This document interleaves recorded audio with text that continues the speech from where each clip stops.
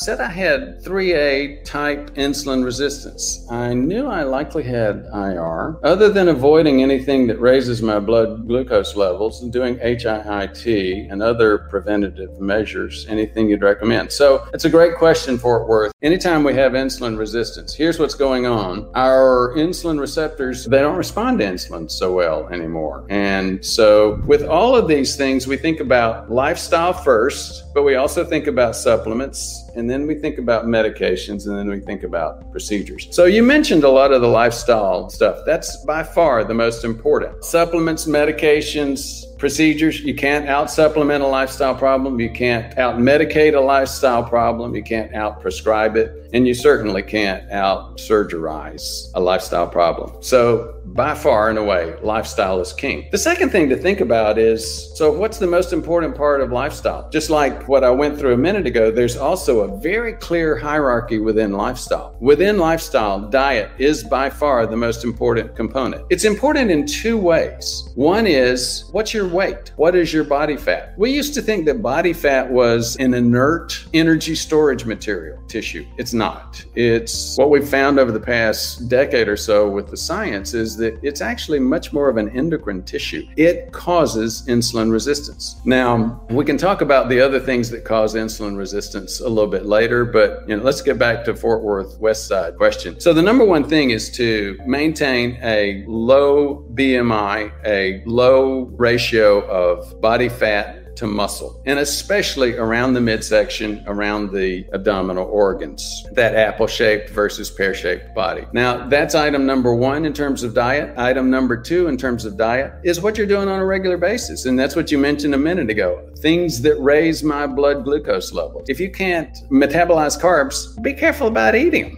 That's one of the most important things. And it seems very obvious, but you know what? Look at the rest of the internet. There are multiple channels just like mine who don't understand why the American Diabetes Association, the American Heart Association, dietitians, coaches, all kept telling people to eat carbs. And you'll still see it. Eat whole grains. Don't eat whole grains. Look at the glycemic value. If you can't eat it without raising your blood sugar, don't eat it. Eat something else.